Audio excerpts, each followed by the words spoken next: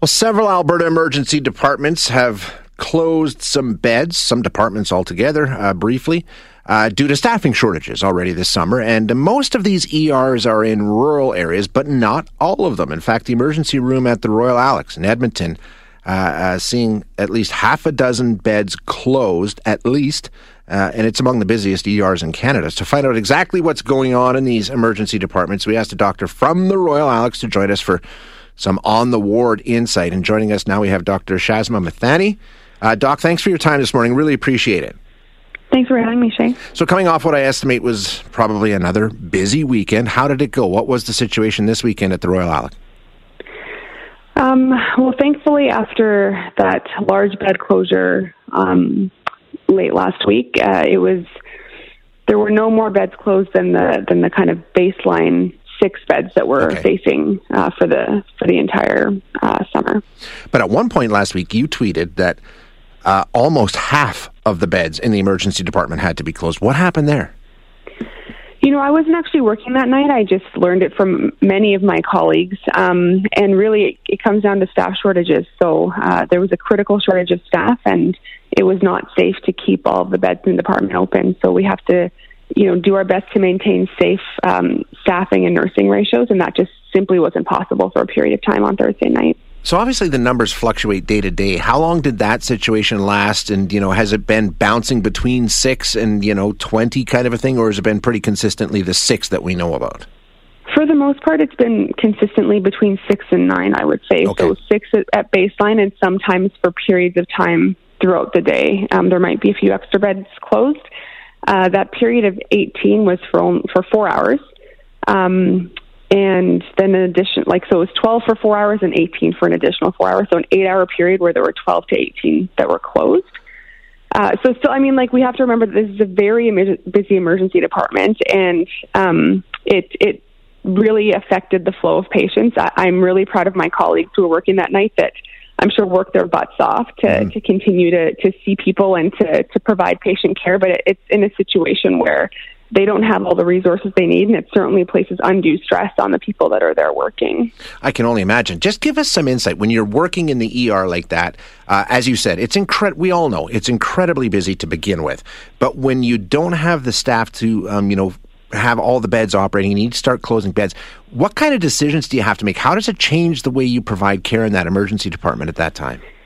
It really puts a lot of stress and pressure on just trying to move patients through the department as quickly as we can. So being, sometimes patients that we might sit on for a bit longer, we feel the pressure to discharge them. Of course, nobody would ever be discharged unsafely, right? But we really just feel that pressure to, we need to turn this bed around. We need to bring people in from the waiting room.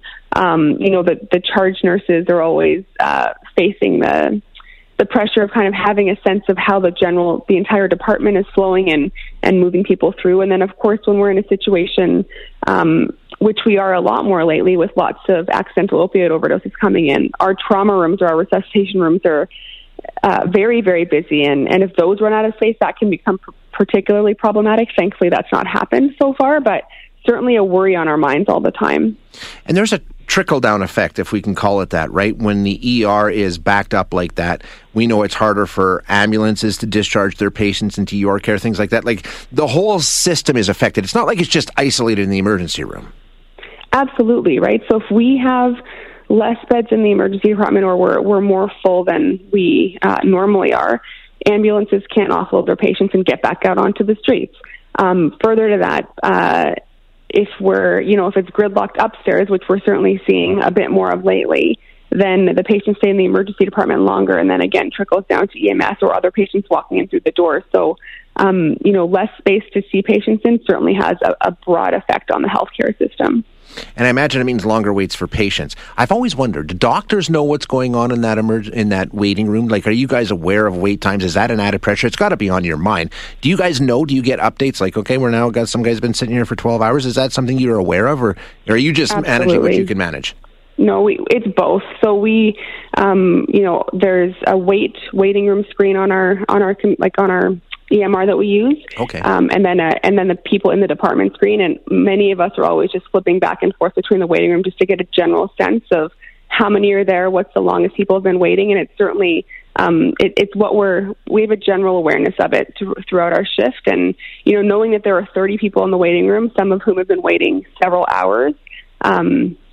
We never like to see that, but it's definitely happening more and more. You are seeing it with the bed closures. Obviously, you would have to, right?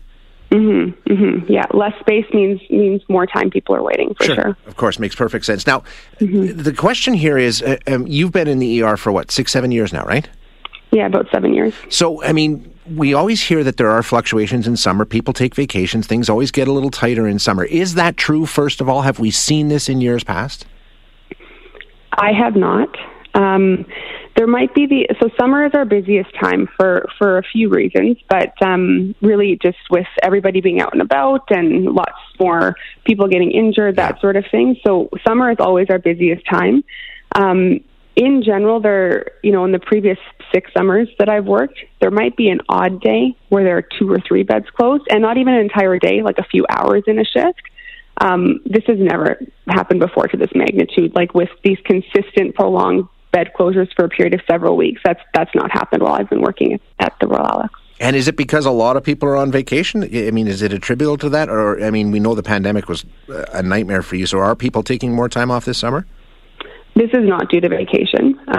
So, in previous years, vacations have happened and we've been able to cover those vacancies, or not vacancies, but those brief vacations because we're adequately buffered and staffed, right? So people, like nurses, are never allowed to take more vacation than they're allowed to. So this is not from vacation. This is from an exodus of nurses from our emergency department because they're stressed, they're burnt out, certainly feeling underappreciated, disrespected. And really just after 16 months of this pandemic and talking to a lot of my colleagues that have left, they're just done. Like, it's hard to work in this environment for so long, and then continue to be expected to fill the gaps, come in for overtime when you've already worked a 60-hour week. Like, how can anybody sustain that level of work? Yeah. Last one, the health minister was asked about this and said, hey, this was expected. We saw this coming. We knew this was going to happen, which to me is kind of like, well, what did you do to prepare for it? Because we've all worked in businesses where we know there's going to be summer relief needed. You bring on casuals, whatever the case may be. You don't just say, well, that's the way it is. Were there any plans put in place around this? Did you guys have a planning structure from AHS? Did they talk to you about saying we're going to have shortages and this is what we need to do? So, I mean, I can tell you that AHS is doing the best they can in the circumstances that they've been given, right? So I wouldn't say that this was expected because I would say it's unprecedented that we have this many bed closures and this short of staff. There's been aggressive hiring and aggressive recruitment that's been trying to take place, okay. But the point is that people still aren't coming to work in the emergency departments, right? So that should tell you that even with recruitment and with job openings that if those spots aren't filled, it tells you the level of burnout among my colleagues for sure, right? That even with AHS doing the best they can to fill those spots, there are still bed closures that have to take place. Okay. Well, I appreciate your time. Thank you for joining us, and best of luck as the summer goes forward. Thank you, Doc. Thanks for having me. You bet. That's Dr. Shazma Mithani, an emergency room physician at the Royal Alec in the city of Edmonton, which is, I think, probably the biggest emergency room to be hit by these bed closures.